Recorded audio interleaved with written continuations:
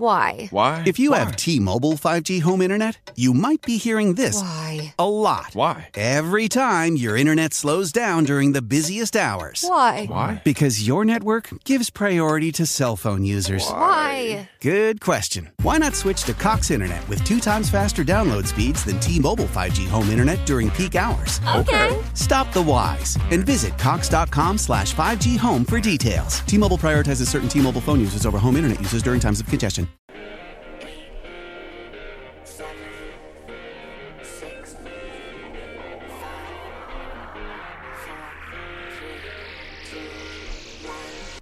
The Spartans said they were tougher. The Spartans said they would flinch. And they did.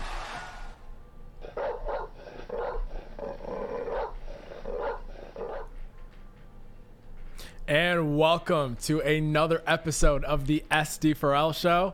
I'm Justin Thind. I'm here with my caffeinated co-host, Matt Sheehan. Howdy. How you doing today, Matt? I'm doing okay. I'm swell. We're here against all odds. We are standing, baby. So, Justin, great to see you, man. Yeah. How on earth are you doing, Justin? Doing no one well. ever asked this. Doing well. Ask me this every week, and then you say you never ask me. So Yeah, it's been one whole week, though, and I've missed you, Justin. I've missed that. Sleeveless Saturday on a Wednesday, by the way, over there. That's what I'm talking about. Game 2 today. There we go. Sixers taking down the Celtics in Boston once again, hopefully. That's what I'm talking about. Max Christie and the Lakers. That's right. Players play tough. Players win. Okay. Getting that dub against the Warriors. Another Spartan dog who also plays very tough over in Golden State. Yeah, 2 fun series there. It's great. The Spartans going to come out of that one, so it's very exciting. Yeah, very exciting. Yeah, a lot happening this week. We'll talk all about that throughout the episode. One of the things we've provided coverage on this week. I wrote an article today, kind of diving into the offensive line room and kind of the growth that the unit has taken over in the last few years since Michigan State O-line coach Chris Kapilovic has been at the school. And you can go and kind of find that on my Twitter profile. But the gist of my sort of deep dive there was every single year, Michigan State has continued to accumulate talent. They've continued to develop talent and retain talent, all three of those concepts being key. As a result of that, this year, the Spartans should have more depth than they've had at the O-line pretty much in the entire time that at least I followed them and in the last few years as well. So starters should be improved as well a little bit just because of the depth they finally have, rotating guys, keeping them fresh. But the depth is the biggest improvement. So kind of that's what I was looking into with the O-line and diving deep into that. But I think you'd agree, Matt, O-line recruiting and O-line development, good spot. I would say a really great spot. Yeah, no doubt. I mean, whether it's this class that just came in for this year, the next class they're already building for 2024. Yeah, I mean, you got to love where the O-line stands right now. And they're going to have a big season coming up. Yep. But, I mean, hey, luckily it's not just wishful thinking. I mean, I think all the ingredients are there for a good season from this offensive line, whether it be the talent of the starters or, just like you said, that depth, man. We've learned how important depth, especially in the trenches, is the last few years, and this year is going to be no different.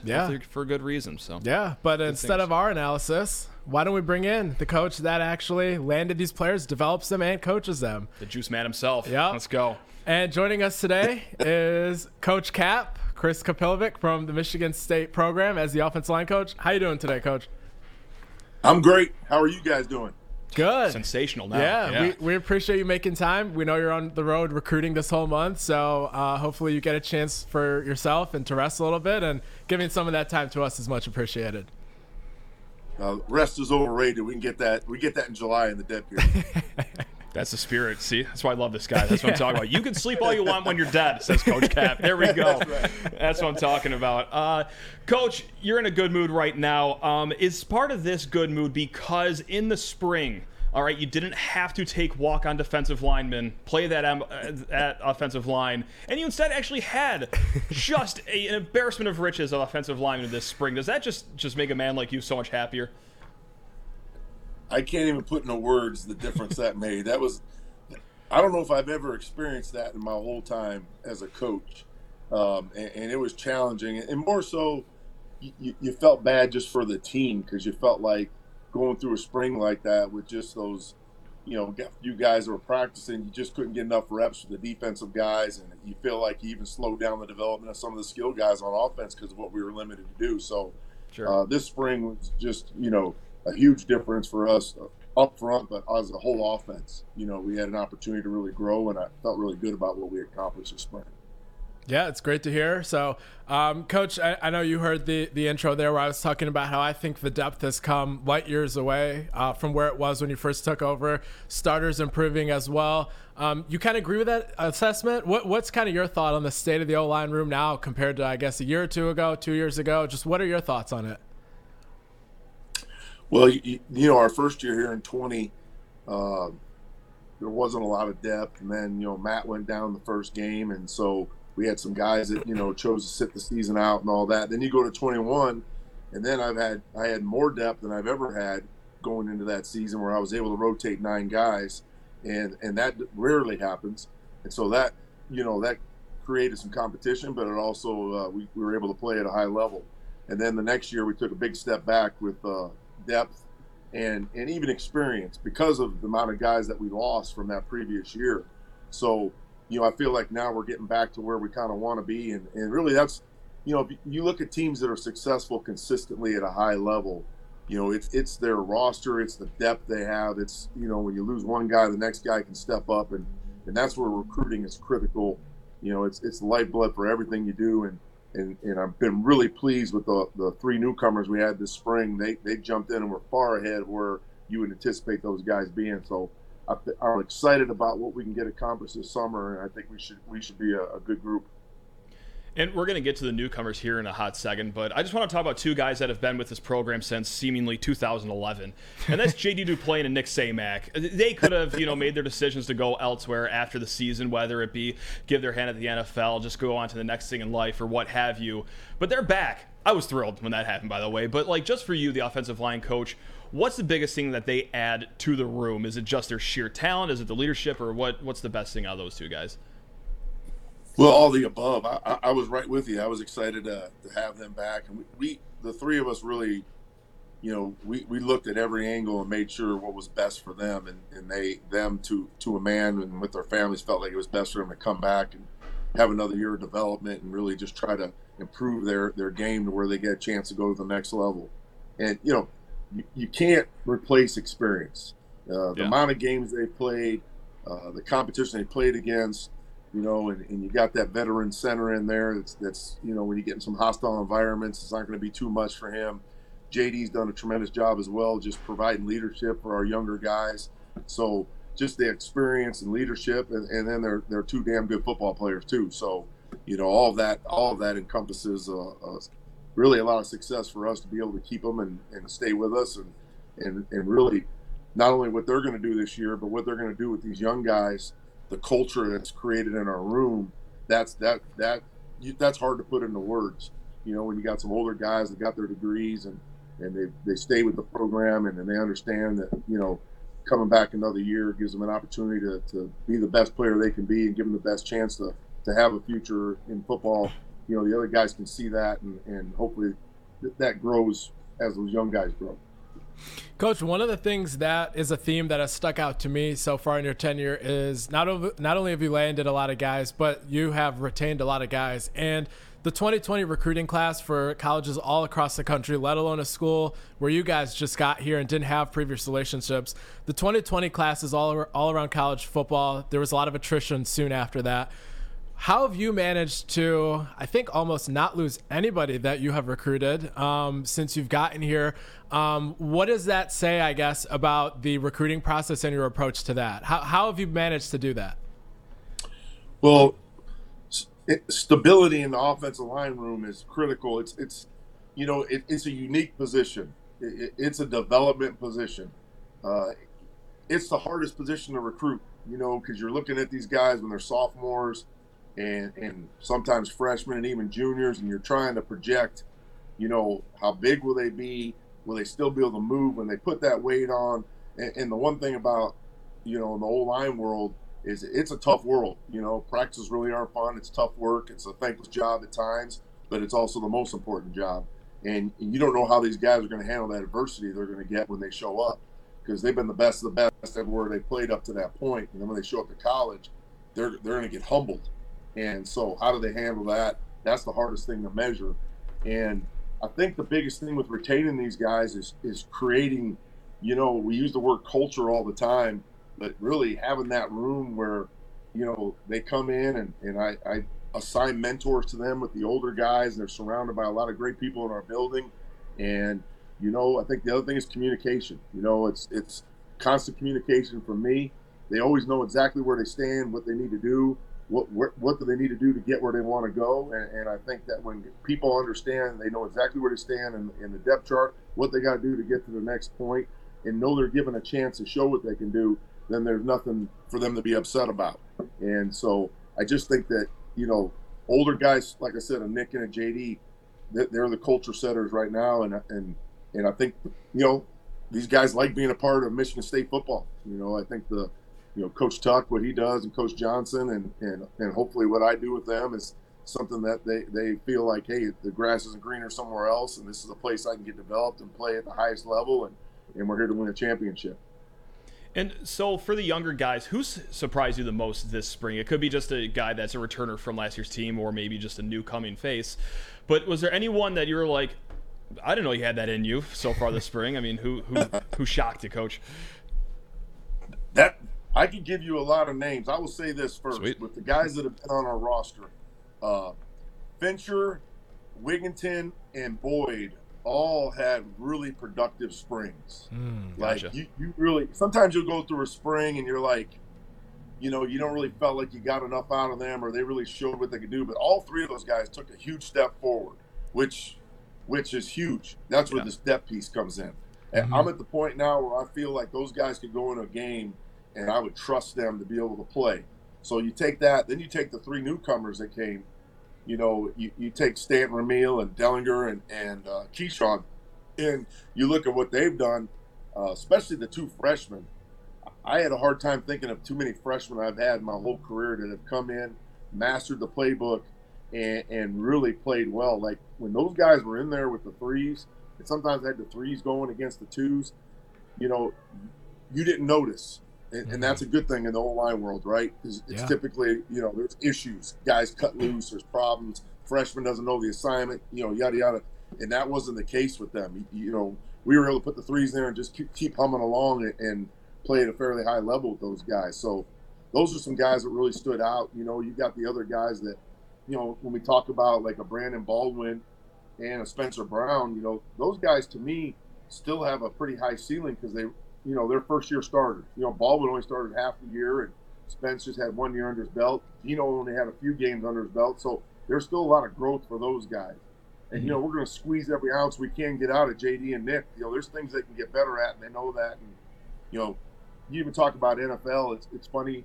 We've had some guys that we talked to that came through and even were interested in our head recruiting job, and some guys that had NFL experience. And one thing that kind of stood out is, when they're going through and they're getting ready to draft guys, even the NFL feels like the O-line is still a developmental position. Like a lot of those skill positions, they expect them to come in and play right now and be ready to go. But even as those guys get to the NFL, they still have room to develop. So it really never ends. Gotcha. It's a constant pace of perfection in the O-line room. Huh. I never thought about it that way, but that's bang on. I mean, and Coach was right about how O-line is the hardest to predict because a lot of these kids in like 10th, 11th grade, they're like tight ends. They move them inside. They're like 245 pounds, and the coach has to say, can this kid move at 305 when we had 60 on him? And Ashton Lefo, I think he's added about 50 pounds since the day he committed, and Braden Miller has beefed up, and a lot of these guys. But I guess, Coach, from a recruiting standpoint, last cycle, you got a top 247 guy in Stanton Ramil, who you already talked about being advanced. I believe he was Michigan State's highest ranked O-line commit in 23 years.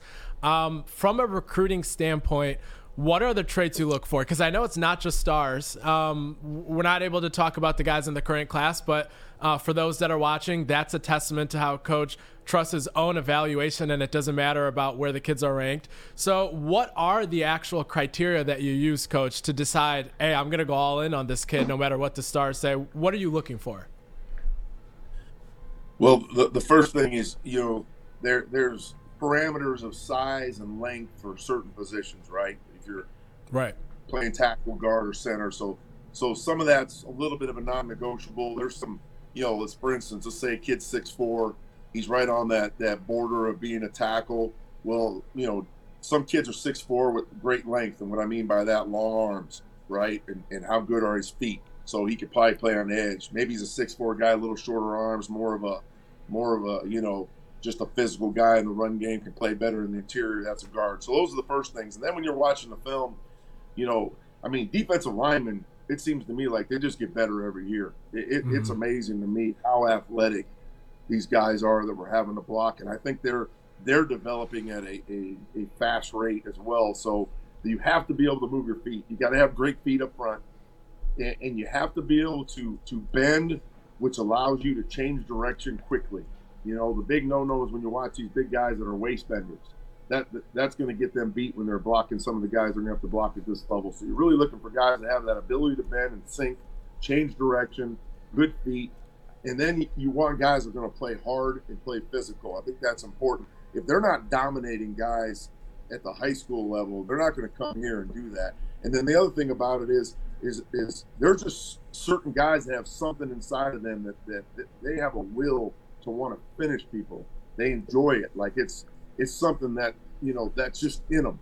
And can you take a guy that doesn't have that in high school and make him that way in college? That's a tough road. Like I feel like I can, as a coach, I can get them to play harder and really teach them how to finish. And then if they come in a room and see some guys that are doing it, it becomes contagious. That's true. But you got to have 2 or 3 dogs in your room so the rest of the guys, understand this is the way the game's got to be played. Yeah. So that's a great recap there, Coach. My last question for you. I don't know how many people know this, but we kind of reported it on our site last year. But you had interest from multiple schools across college football. You decided to turn them down. There were big-time programs, and you decided to stay at Michigan State. You knew the O-line room was still in flux and needed a rebuild. It was not an easy task, and you doubled down on it and stayed here. What was your rationale for doing that? Can you take fans inside your decision to double down? Well, it's be honest, we love it here. First of all, I'm going to talk about Coach Tucker. I've been coaching a long time, and there's not a better man that you can work with, just from the day-to-day culture that we have in our building, the blueprint and plan that he has in place.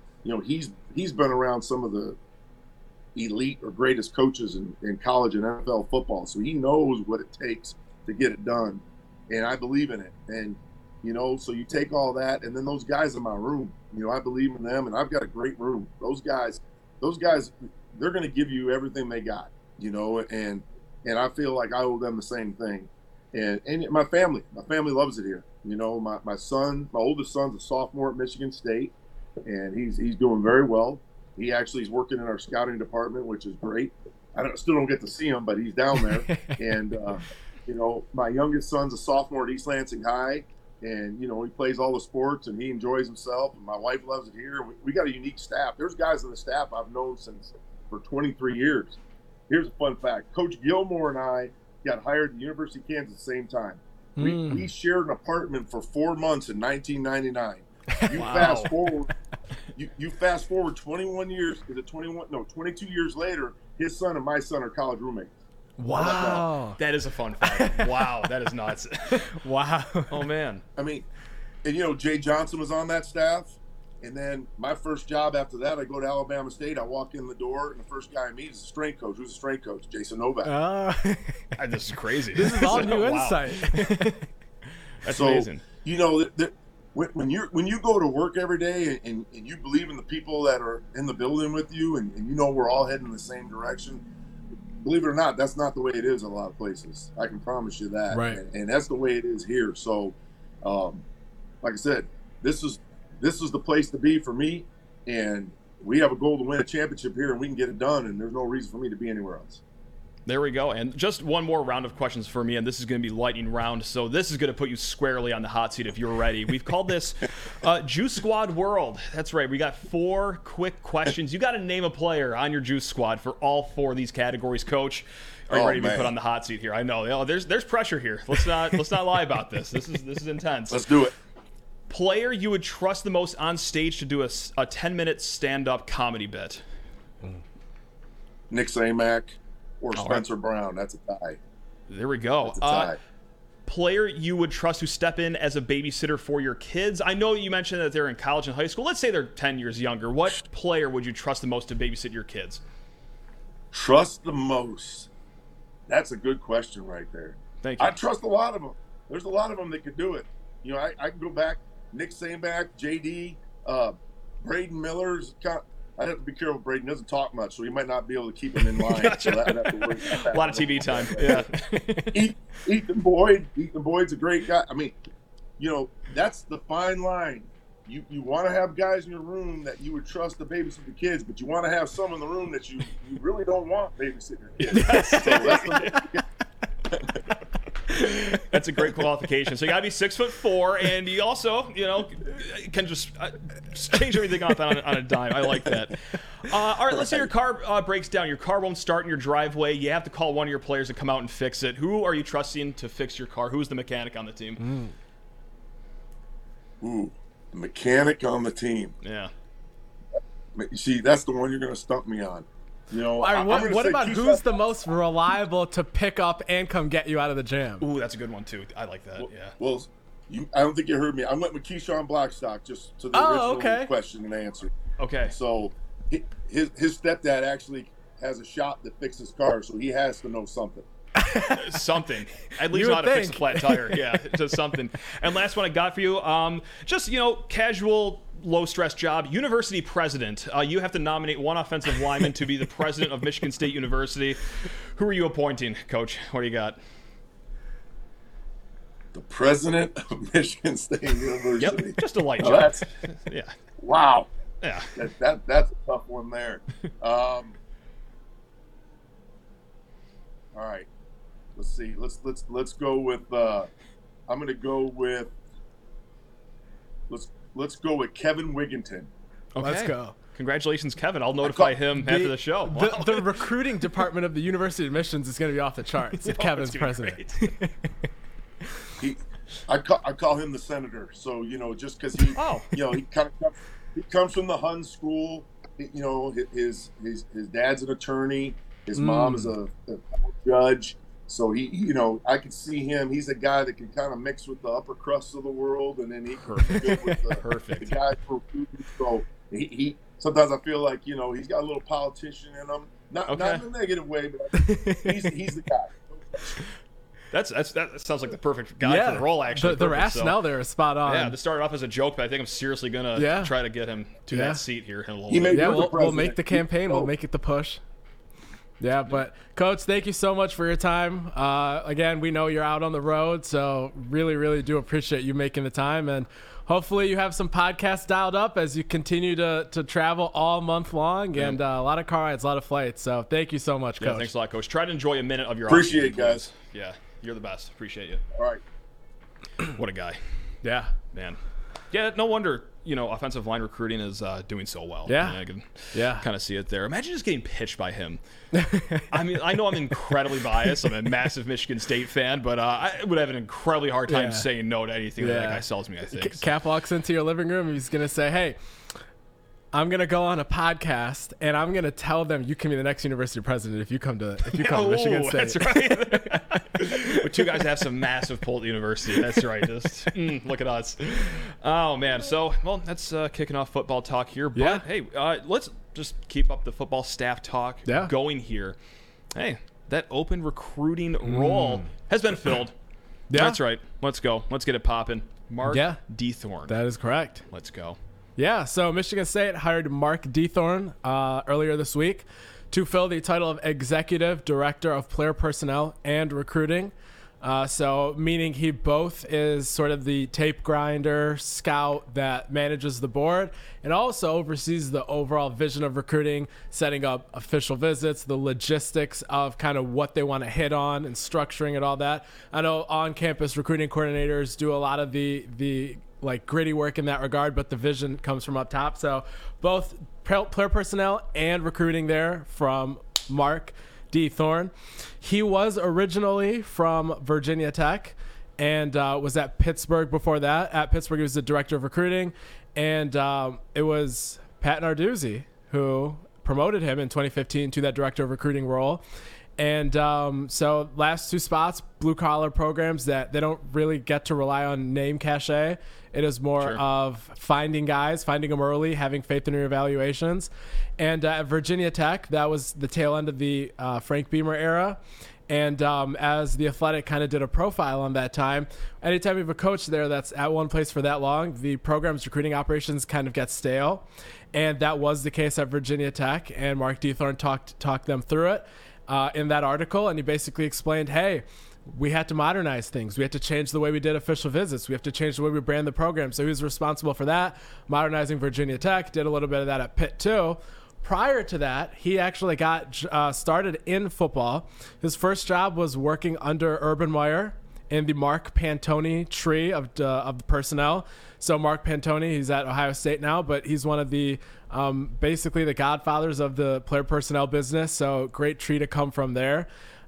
He went into that role by quitting his job in finance, working for PNC Bank, where he was using his degree, quit that, took out a loan, moved all the way down to Gainesville, where he never worked or never has been before, took out a loan, enrolled in school, worked with Mark Pantoni, and rose all the way up. So there's no question this guy likes ball. He quit a stable career to take a leap of faith in this. So. This guy likes to chop. No, that's a great story. Yeah. So what do you think, Matt, about this hire? Question for you, actually. Oh, okay. This is what I'm going to do. I'm going to bounce it right back to you. Sounds Sorry. good. Hope you're not done talking. Yeah. When is it fair to start to judge Mr. Dethorne? Because obviously June visit season is coming up here. Right. Me, personally, I'm just a clown on the outside. I think that may be a little too early to start judging a guy that's stepping up to this role so quickly. Is that fair, or are you going to see some things this month coming up? I think, a lot of the stuff we won't know what happens on official visits because the itinerary and the structure of the presentations we won't be able to see. But I think he should be able to have a tangible effect in June in that capacity. He should be able to go ahead and insert his vision on how official visits at Michigan State should go from right on. I think in terms of judging him for how they're stacking the board, who they're prioritizing, who they're taking, some of that you might not be able to know until you can decide if these kids are hits or not. Sure. Maybe until they enter the portal and leave, or if they are on the field doing well. But I think you're going to have an idea on if their vision is sustainable, if they're missing on guys that they don't have backups for and stuff like that. Yeah. So you can start to form a little picture throughout the rest of this cycle. But in terms of really bottom line analysis, it's going to be on the guys that they're signing, how they do when they get here. So I got to be patient. Is that Unfortunately, Matt, that appears to be the case. I don't like this anymore. I'm not. No, I do like the guy's background though. Just like you said, with like the blue collar programs like Pitt, Virginia Tech, and Virginia Tech out of the Beamer era. Like I'm sure there was some very how am I going to put this?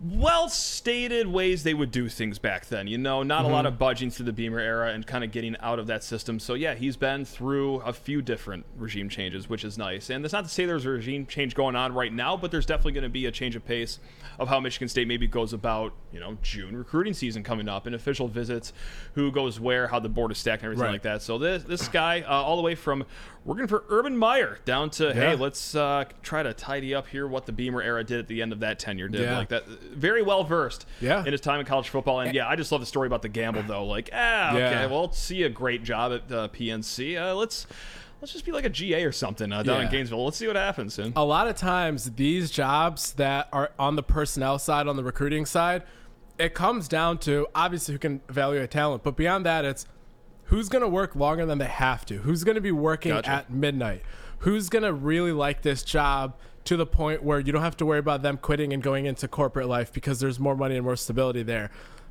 Mark checks those boxes because we know he has tangibly made that switch over, and he really has a passion for this job. And one other thing I noticed is that a lot of the associate directors of player personnel or the recruiting coordinators under him, they're at other universities as directors of player personnel right now. All four of the members that were quoted in the 2018 article at The Athletic at Virginia Tech, all four of those members are now directors of player personnel around in college football. Wow. And talking about Mark to people around the industry and just seeing the reaction on Twitter as well, a lot of people vouch for him. So it seems like he's a guy that rubs people the right way, builds relationships, and gets his people promoted. So it seems to be the case. There we go. Well, welcome, Mark Dethorne. Go get him. Let's go. Hit the ground running. We're going to start judging you immediately off the bat in June, so cannot wait for that. Justin, is it time to get to some bigger news of the week here? Because two players. Well, hold on here. Let me start that over again. 3 players. Yeah. said adios to Michigan State football on Sunday, the last day that you could enter your name in the transfer portal. Now, of course, one of them already came back, Chuck Brantley. That's very fun. We'll get to him in a hot second. But the other two guys, presumed starting quarterback Peyton Thorne, or, maybe not the starting quarterback in the fall, at least leaving spring camp. That's what it seemed to look like. And then pretty solid wide receiver in Keon Coleman. Yeah. Said goodbye. Now, it's up to you how you want to start this. I'll put the ball in your court. We don't have to talk about what led to this. This is 3 days old at this point. We can maybe just talk about what this means moving forward here. I've got plenty of thoughts. I can go till midnight on this. So really, just whatever ball you want to set up on whatever tee, I'll let you do this one because I can go 85 different directions here. Yeah, I think at this point, it's been kind of beaten to death, kind of the rationale behind it, and I've talked about it at multiple places now. But at this point, we are where we are, and that is where it's Peyton Thorne, Keon Coleman leaving, Charles Brantley coming back, as you said. So at this point, it's what happens next. Now, I think Michigan State's going to keep trying with Keon Coleman. I don't know the chances of him actually coming back. Like I've said in the past, I probably wouldn't gamble my own money on that. Same. But at the same time, I guess it's the portal. You never know. Maybe he takes a visit to somewhere else and it's not what he thought it would be. But at the end of the day, I would not advise holding out a ton of hope. Peyton Thorne, I wouldn't expect him to be coming back. But again, portal, weird things. But so now we are at these two departures. Yep. And looking at replacing them, quarterback-wise, I don't think it makes a lot of sense to go and get somebody else for a multitude of reasons. For one, if you look to add a starter, it would have to be someone that is clear-cut, undoubtedly better than Noah Kim and Kaiten Hauser. Yeah. I don't think in the spring portal anybody like that exists. Agreed. So now, if you talk about adding a QB3, just because you're iffy on those two guys plus Sam Leavitt being your only quarterbacks, you have to ask yourself, who in the portal would be comfortable coming in and being definitively QB3? And if they are okay with that, why would they come to Michigan State? Maybe you go and you ring chase at Alabama or something. Maybe instead you go down to D2 or FCS and try to be a starter. So you're not going. That's not something you're going to be able to sell people on. At the end of the day, the way I look at it is, if you have to turn to somebody that deep in your depth chart anyway, season is probably not salvageable. Good. So not good. I don't see any logic in going ahead and adding a quarterback. Now, receiver. Talk to me. There are some good options in the portal there. There are actually. There are some that have visited. There are some that have been offered publicly who it seems like we'll be visiting this upcoming season or weekend. I kind of want to ask you a question, Matt. Yeah, please. And I asked this to Justin Spiro when I was on his show Sunday. If you take and you subtract Keon Coleman from the starting lineup, elite player, I think a round 2 receiver. Yeah. And you subtract Peyton Thorne, and this is with the understanding that he did not take a big leap up hypothetically from previous year's quarterback play. So that baseline, that was last year, maybe even a hair above that. Sure. Keon Coleman, you subtract those from the starting lineup. Yeah. You add in either Noah Kim or Kaiten Hauser, who, let's just say, they don't light the world on fire, but they're also not a definitive step down. Just average quarterback play there. And you add 2 receivers that you would grade as B or B plus receivers, meaning maybe as talented as Trey Mosley, maybe a little better. Production might not be there. They're in that tier. So you have a math equation. You're subtracting Peyton Thorne, subtracting Keon Coleman. You're adding 2 B plus receivers, and quarterback play, let's say, is not a concern. My question to you is, how many wins does that subtract for you from the season total? I've been saying that the Keon departure has been 2 wins, maybe 2 wins tops. Okay. And that's still a lot. Don't get me wrong. Like, for one player to have that impact, like, don't get it twisted. That is a lot of games here, in case anyone's confused on that. But man, if it's the 2 like B plus receivers, then a game maybe. Right. But that's the thing, right? I mean, it's replacing 1 great player with 2 pretty solid players. You would miss one guy being double teamed in Keon Coleman, so that could shift the paradigm of some things. But then again, like, if you got everyone good at X, Y, and Z, like, okay, that. Yeah, so you're I not can swallow going that a little easier. You're not going from 8 wins to 3 wins.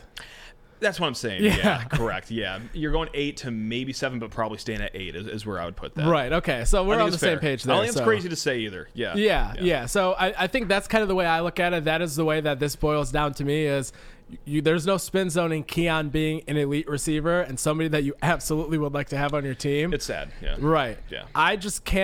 I can't really accept the fact that losing a receiver drastically changes the entire outlook of your team. And that has nothing to do with Keon. That just has to do with, I think somebody actually, I should have verified this myself, but someone actually brought to my attention that in terms of wins above replacement metrics, a receiver is about 0.7 wins. Okay. And I think that's a little underselling Keon's ability, to be honest. Yeah. I can see a game where Keon has 2 red zone jump ball catches, but that's kind of what the metrics say. And as Justin said when I was on his show, if an injured receiver gets on the injury report right before a game, line moves maybe a point or 2. So I just think that a lot of the reaction was overblown, even though I think there's no denying that Keon is a special talent. Yeah, it's just the biggest thing you're going to miss there, you brought up the red zone, is that, you know what, we lost one jump ball guy with Jaden Reed. Lost the second one with Keon Coleman there. And, anyway, we'll see the other receivers that they do bring on and see their jump ball abilities. But, yeah, that's commodities, though, lost. Yeah, that's one thing that you're missing. But right. I want to switch back to the quarterback talk. Yeah. Really quick here. And I don't presume they'll take a third quarterback in this room, or got fourth if you want to include Sam Levitt. I mean, of course. But I don't think they'll take TJ Finley. I don't think that they're going to take the guy that Peyton Thorne is replacing, just that easily. So what would the point of that be? Here's the sunny side, though, okay? I just want to bring up the sunny side before I bring up a question here.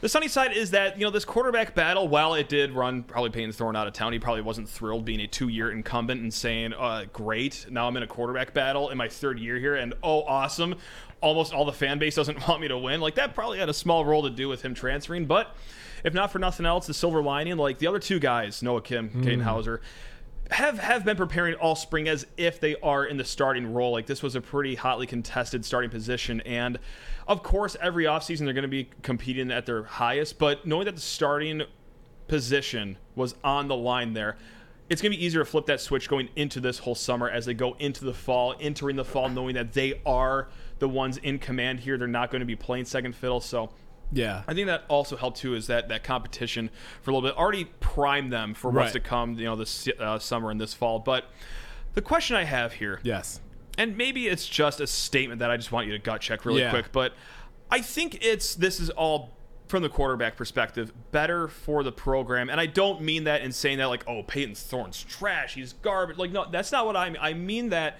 what we just brought up. Quarterback battle, he's in his 3rd year, a lot of the fan base doesn't want him. I think that would have caused some major tension inside of Spartan Stadium, whether it just be from the 75,000 fans filling that stadium, or maybe even some of the players and teammates or the coaches. That would have been pretty tense to start the season, because that is the shortest leash possible. I think patience would have been incredibly thin, knowing that, well, hey, we just had this quarterback battle.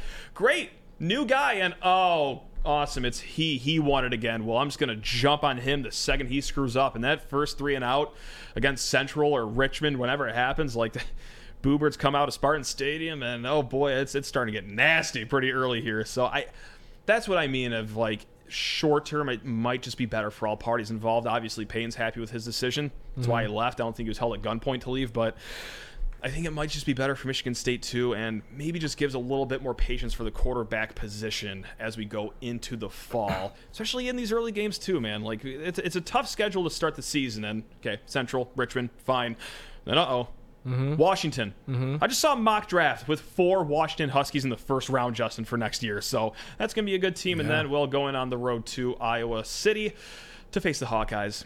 That'll be a tough one in week 5 as well. So I think it offers a little bit of patience for the quarterback room too. I mean, not to say that it's going to be irritating if things aren't going well off the bat, but I don't think the Boo-Birds are going to be out in all the headlines and the scrutiny. And so that's just thanks for letting me ramble there. I 100% agree with that sentiment. Not only is what you said true about it gives a more relaxed and long view sort of approach from the fan base to look at the quarterback position, but also even beyond the short term that you said of what it might feel like this upcoming season. You now have 2 quarterbacks that have 3 and 4 years of eligibility playing a year sooner. So I don't think they were going to compete for the national title this year. I don't think they hater. were probably going to win the Big Ten this year. Maybe I'm wrong, but that's just not where I'm projecting it. With those two things said, I think it's way better for you to have a quarterback, whether it's Kim, who has 3 years left, whether it's Hauser that has 4 years left. I know that they're 2 classes apart recruiting cycle-wise, but Kim has the COVID year, so that's why the gap is bridged to 1 year difference. It is so much better, I think. Even if you do not believe that Kim or Hauser is going to be a slight upgrade from 2022 Thorne, which there are arguments to be made that is the case based on what I've heard from some of the first 2 private scrimmages. Okay. Even if you do not believe that, the argument is there that for the long-term potential fulfillment of the program and these 2 quarterbacks, I think it was a positive development what happened on Sunday from that regard. Yeah. So I mean, again, not to just I don't want to come off as like dancing on a grave. Good riddance to him, but like I generally wish him the best. Go get him down. The Iron Bowl is home this year, so that's gonna be very exciting. I mean, hopefully that leads to good things, but good luck. It is what it is. At this point, it's 3 days old, so that's why we're kind of turning the page here and just. I like how matter-of-factly you're just saying he's at Auburn, enrolled, moved in. Dude, it's more of a guarantee that the sun will rise tomorrow. Of course, War Eagle, baby. To your credit, you were the first one that told me about the Auburn link. I heard from more people like before this all unfolded that PT is going to Auburn weeks ago. More than I've heard from my own family in the last month. Like it's very bizarre. Like I don't get a ton of inside scoops firsthand. I'll get a lot of them like after peeking my nose in different places. But like this one fell in my lap from a few people. It's like what is going on right here? Am I Hugh Freeze? Do people have the wrong number? So I don't know how that happened, but that was an interesting way to start the weekend. Sure. So but you got that before anyone else I knew. And then even from different channels, it was just coming out so easily and quickly. It's like, what is happening here? With this is the worst case of tampering, like worst case in terms of the worst, in terms of how it was operated. It's in plain sight. If I know what's happening, imagine how bad you are at it. Whatever. So I mean, and you hear rumors that there could be a commitment soon. It's like, give it a week. At least throw the scent off of what's happening. Just act like nothing weird happened. Take a visit to Oregon State. Go see what Lubbock is all about, and then go. God. Do you know what? That's what I'm going to be. I'm going to be a consultant for transfers that have been tampered with. I'm just going to guide them through the process of just how to make it as not obvious as possible. So we'll see. I'll start that business up right after we finish the other thing that's interesting here, if he doesn't end up at Auburn, I've seen cases where the tampering got out in the public and then the school had to pull out as a result of that. So I don't know what would happen in that case, but I'd feel a little bad actually if that happened. I'm covering you that in case someone's like, oh, Sheehan said he's going to Auburn. That doesn't mean Sheehan had wrong intel. It just might mean that Auburn was like, oh shoot, we really messed up the way we handled I was just too loud with my intel. Everyone knows it though. It's their fault. Not everyone yours. on Twitter has been on it today. So I'm college I'm football portal verified account it's or whatever. Go-to source. Yeah, they tweeted it to the masses. So that's right. That might as well be official here. Yeah, and I think I may have gone on Greg McElroy's show down in Birmingham, Alabama, and accidentally said that I heard Auburn was tampering instead of a school down south, but. It is what it is. Moving on, Matt. What are you going to do? What are you going to do? Really quick, Chuck Brantley, love him being back. I'm just going to throw that out there right now. Look, I've been in fetal position in the corner of my room more nights than I'd like to admit. Just over the fear of the lack of depth at the defensive back position going into this season. Chuck Brantley leaving. Did not find that appealing whatsoever. I was not really jazzed about that. But you know what? We were over the moon that he came back. Look, I mean, this is a guy, his 3rd year in that Scotty Hazelton system. All right, starting experience at the cornerback position as well, and just a solid college football cornerback. And you can never use enough of those. So, yeah, man, especially when you go look at who is behind him. Okay, it's a bunch of young guys. Caleb Coley. Chance Rucker, okay. Heard good things about them, but still they're very young. And also Marquis Lowry, solid player as well. He has his injury issues as well. So any depth possible, and this is the best way I've been putting it.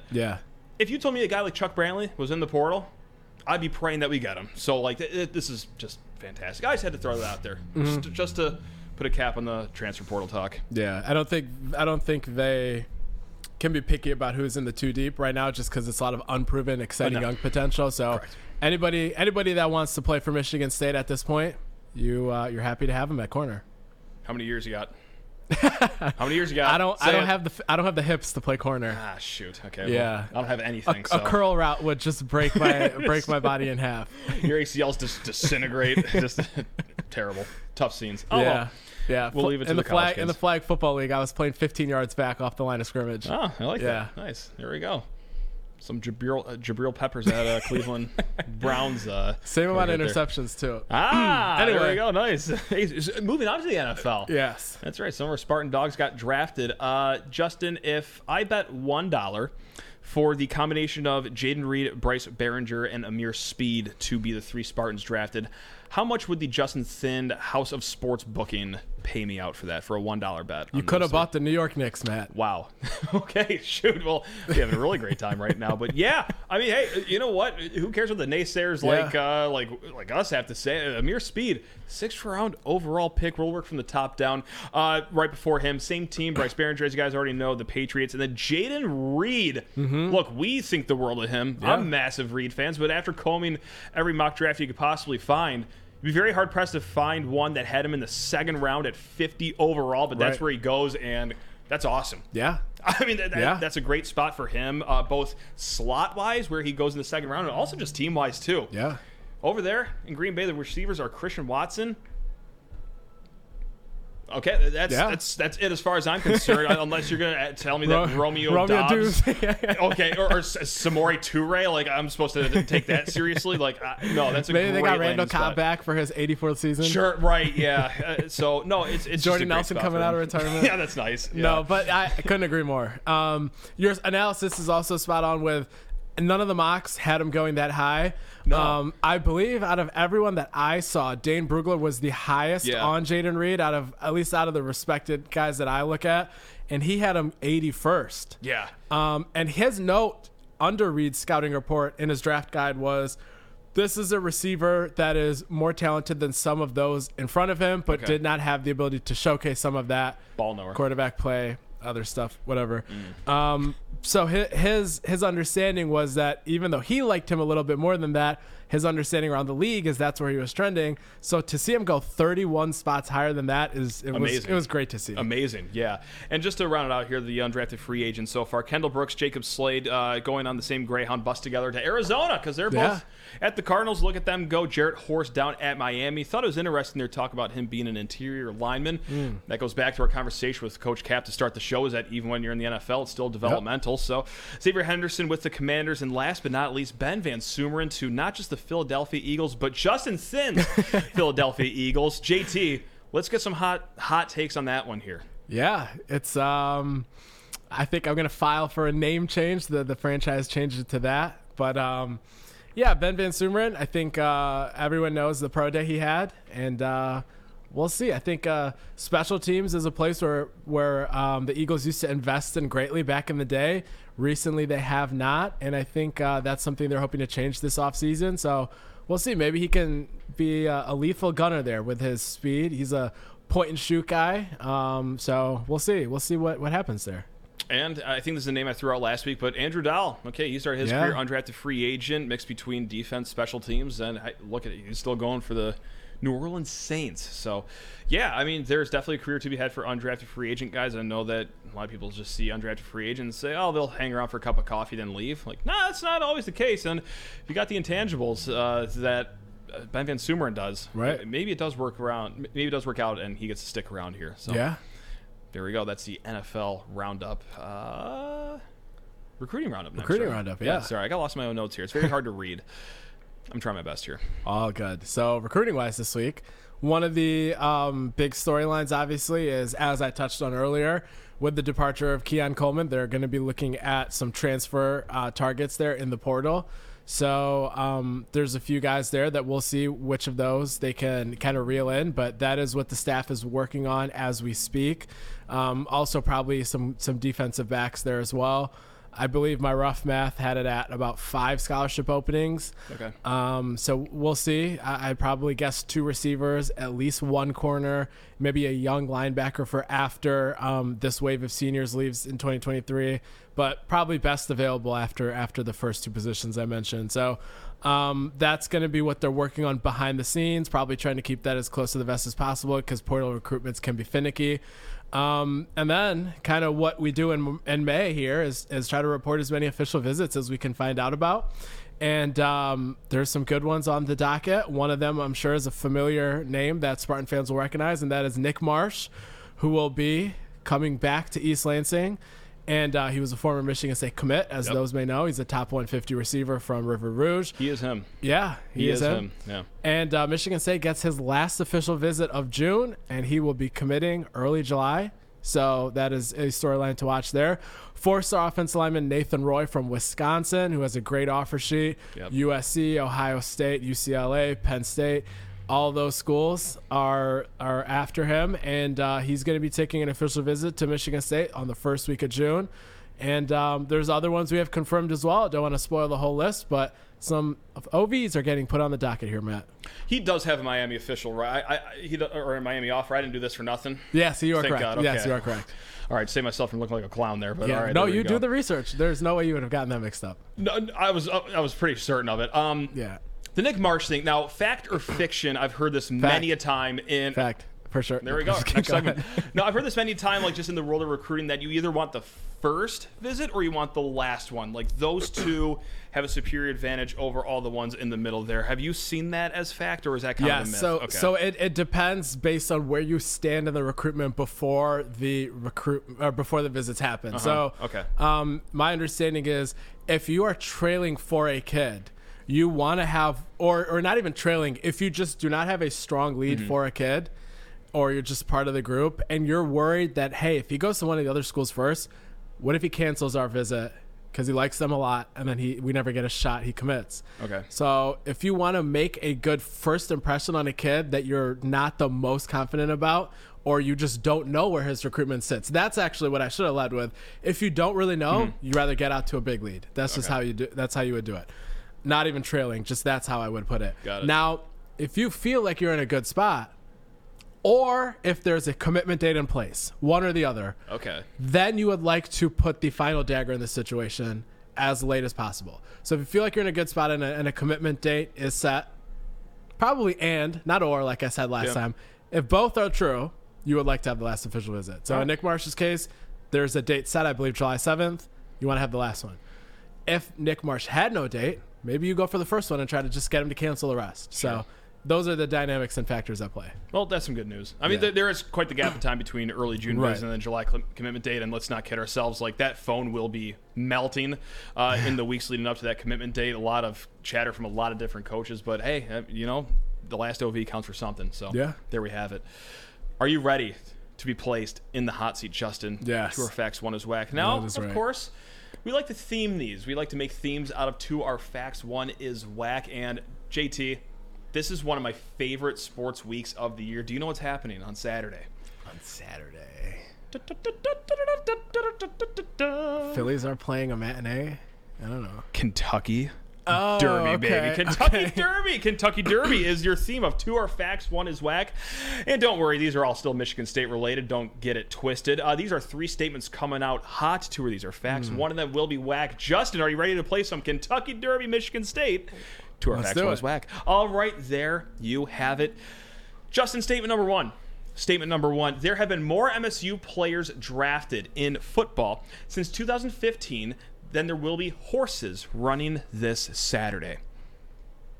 There have been more MSU drafted players in the NFL since 2015 than there will be horses running this Saturday.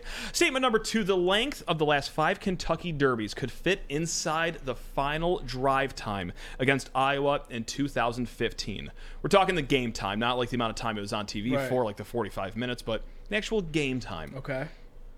Statement number 3. There have been more MSU Big Ten football titles than Triple Crown completions this millennium. There have been more MSU Big Ten football titles than Triple Crown completions this millennium. Okay. How are you feeling right now? Are you sweating? I'm feeling like this upcoming weekend I need to take notes. Oh, yeah. So that next year when you ask me on May 1st or whatever, you are going to get me. Yeah, I'm going to get got next year. Yep, you know it. So I know these races are short. Yeah. For the most part. Relatively speaking. Yeah. It's not a NASCAR race with 97 laps or whatever. Not quite. Nope. 1 lap. It is. If they did 97 laps, that'd be awesome. I'd love that. People in their cardigans and their top hats would get sweaty, though. Dude, that would be a steamy day at Churchill Downs. Oh, we got him again. We got him again. Yeah, you got me again. The only Churchill Downs knowledge I have is the song by Drake and Jack Harlow. So sure, I'll take your word for that. Yeah, why not? I'm sure it's a great tune. Okay, so I'm thinking that the third one, which was the less completions of the Triple Crown than Michigan State titles. Mm-hmm. I'm thinking that is correct because, to my understanding, it is very rare to win a Triple Crown. And while I was Googling, quote, creative horse races or horse names a couple months ago, that is a fact that I learned, that there's not a lot of Triple Crown winners. We're going to circle back to that Google search, but that's okay. Because they were running it on the bottom line at ESPN. Oh, okay. And I was like, these are some creative names. Yeah. So then I was thinking, why not look up historically what the most creative names are? Okay. And there were some good ones. Okay. But I don't remember them anymore. Okay. I was going to say, how's this going to help you right now? Yeah. Anyway, is this helping you right now? No. So, okay, I mean, perfect. It told me that Triple Crowns are very, very rare. Okay. So good. hopefully that's fact good. is true. Now, that looking helps. at the other two. Okay. More Michigan State players drafted in 2015. Since 2015. Since 2015 than... There will be horses running this Saturday. Yeah, I couldn't tell you if there were 5 horses or 35 horses. That's going to be a problem then. Okay, that's going to be an issue. I'm gonna hope it's like 15. Okay. And I'm gonna say that one is true as well. Okay. And then the middle one was drive time versus the last 5 Kentucky Derbies. Could you fit race time? Yeah. The last 5 Kentucky Derbies. So the wording is, could the last of the Kentucky Derbies fit inside the length of the last 5 Kentucky Derbies combined could fit inside of the final drive time against Iowa in 2015? If it's 1 lap, there's 5 races. 1 1/4. 1 1/4. 1 1/4. Yeah. Oh, we got him on the ropes. Let's go. This is good. Yeah. I feel like all 3 might be true. But that's not how the game would work. I should do that one week. I'm going to go ahead, just for time purposes, okay. lock in that the middle one is false. And he says he doesn't know horse racing. Let's go. He's on the winning side of things, baby. Let's go. That's what I'm talking 4 about. and 10 for those keeping track at home. Let's 4 go. and 10. Yes, the WAC one was the middle one. The length of the last 5 Kentucky Derbies could fit inside the final drive against Iowa. Absolutely not. The 2015 drive, 9 minutes and 4 seconds. The average Kentucky Derby length is almost 2 minutes on the dot. It's just a few seconds above. So that would be about 10 minutes and some change there. So that one is whack. The 2 that are true. There have been more MSU players drafted since 2015 in the NFL, 23 since 2015. Then horses running this Saturday. There are 20 horses slated for this Saturday's running of the Roses. And then the other one, there have been more MSU Big Ten titles than Triple Crown completions this millennium. American Pharoah, Justify, the only 2 Triple Crown winners this millennium. Used to happen quite a bit back in the day, like 40s, 50s, 60s, 70s. Then there was this massive drought. Only been 2. And then, Michigan State football, 3 Big Ten titles. 15, 13, and 2010. So there you have it. Thanks for playing, and way to win. Yeah. There we go. That's what I'm talking about. JT is back. 4 and 10. Back. I guess we should bring Owen back on the screen, too. That's true. Because he is going to take us all to the Spartan transition. Dog of the Week Church right now. Owen! How on earth are we doing, man? It is great to see your wonderful face. We doing okay over there? I'm doing pretty good. I never thought that segment would end, but you know what? I'll take it. It ended with a win. Listen, I me taking the chat, time was well worth it. I'm bringing a sand right. timer in next week. We're putting him on the clock next time. No, this is they say the most MHSAA exciting 2 minutes in sports are the Kentucky Derby. Well, the most exciting 2 minutes of this show were the last segment. Love to hear it.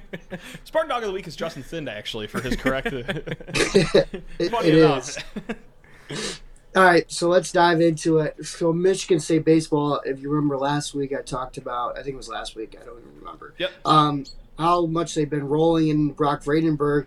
Well, this week, co-Big Ten pitcher of the week is Harrison Cook. Went 3 innings, 1 outing, and then 4 1/3. Didn't give up any runs. I think 2 hits in each outing. But Michigan State was able to not only beat Notre Dame on Tuesday, but then they swept Northwestern as well. So some big wins. They still have a hard road ahead of them where they have to go to Illinois, and then they come back next Wednesday for Eastern Michigan, and then at Iowa, and then versus Indiana. So it's really the end stretch of the season for MSU baseball. And before we had Coach Cap on, he was talking about the facilities in Omaha. Well, that's where the Big Ten tournament actually is this year. So we will get to see, well, hopefully Michigan State will get to see those facilities and be able to play there. And then I guess if they were able to make the NCAA tournament, then move on to get to there. But obviously takes some work. Their RPI is about in the 60s. So it's going to take some wins down the stretch, but it's definitely possible that the way they've been playing and the way that they've been hitting as well. But Harrison Cook coming out of the bullpen and starting games, he's been a big factor. And the starting pitching has been a lot better for Michigan State. I talked about that's how they have to work on, and they keep on getting better at that. There we go. Yeah. Look at those baseball Spartans get to work. Yeah. And going to Omaha. You could say that the season went to Omaha. Right. Like, that's just cool to say on surface. So Yeah. The graphic after they go to the Big Ten tournament can be, and we're going to Omaha. And yeah. That's it. That's all you need. Get the fan base fired up. Perception is perception. About. Yep. Look at Marketing. that. Owen. Are you going to Omaha, Matt, if we win? Yeah. No, you got to save that money for Maui. Yeah, that is Maui money. That is a great point, actually. Yeah, I'm donating as much plasma as possible. I actually just sold part of my liver in the black market. I met some guy behind a gas station dumpster to carve out that organ for a few extra dollars as well. So, yeah, we're getting to Maui in 2024. That's the eyes on the prize. What if they made the College World Series? Would you do it then? Yeah, actually, in all reality, I would run a full court press to try to get there. Yeah, no doubt. Okay. God, that's so much more plasma to donate. It does. It has looked fun on TV. Just it looks amazing. Without the emotional investment, it's not been as enjoyable. But I imagine if your Spartans are there and it's a great atmosphere, I think that would be appealing. It always looks electric, and like just SEC fans in general, who obviously dominate like the population of the College Baseball World Series, like they just look like great people to party with. So, yeah, man. I would absolutely try to find a way to make it down to Omaha. Probably by a plane, a bus, perhaps a bike. I don't know. Walking? If that's what it comes to, Owen, that's what I'll do for the baseball Spartans. No question. No question. Okay. There we go. Fair enough. Yeah, appreciate you, Owen, bringing in the best insight we could have on all the sports at Michigan State. Bang. Look at that. Yeah. I believe that does it today, Matt. Are we going to do this? Are we just going to end the show? Are we going to do it smoothly this time, or how are we going to do this? Oh God, this could is this it? This could end in 15 seconds or 15 minutes. I have no idea how this is going to end. I think we'll let people go. My Sixers are on air. Have not checked the score. So what are you still doing here then? Yeah, maybe they're down 27, and me wearing this jersey right now looks dumb, but we'll find out. So, are you checking right now? See here, I am checking right now. Yeah, it's good seeing everyone. Oh no. All right. Well, a lot of game left. That does it for this week's episode of the SD4L show. Hopefully you enjoyed our interview with Coach Cap and the discussion afterwards. So appreciate you tuning in, and we'll see you next week.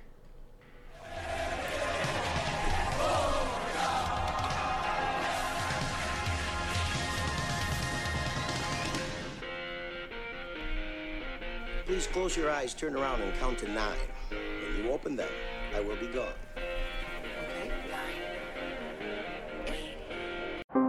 How powerful is Cox Internet? So powerful that one day, your daughter will be able to simulate a soccer match against some of the world's best players right from your backyard.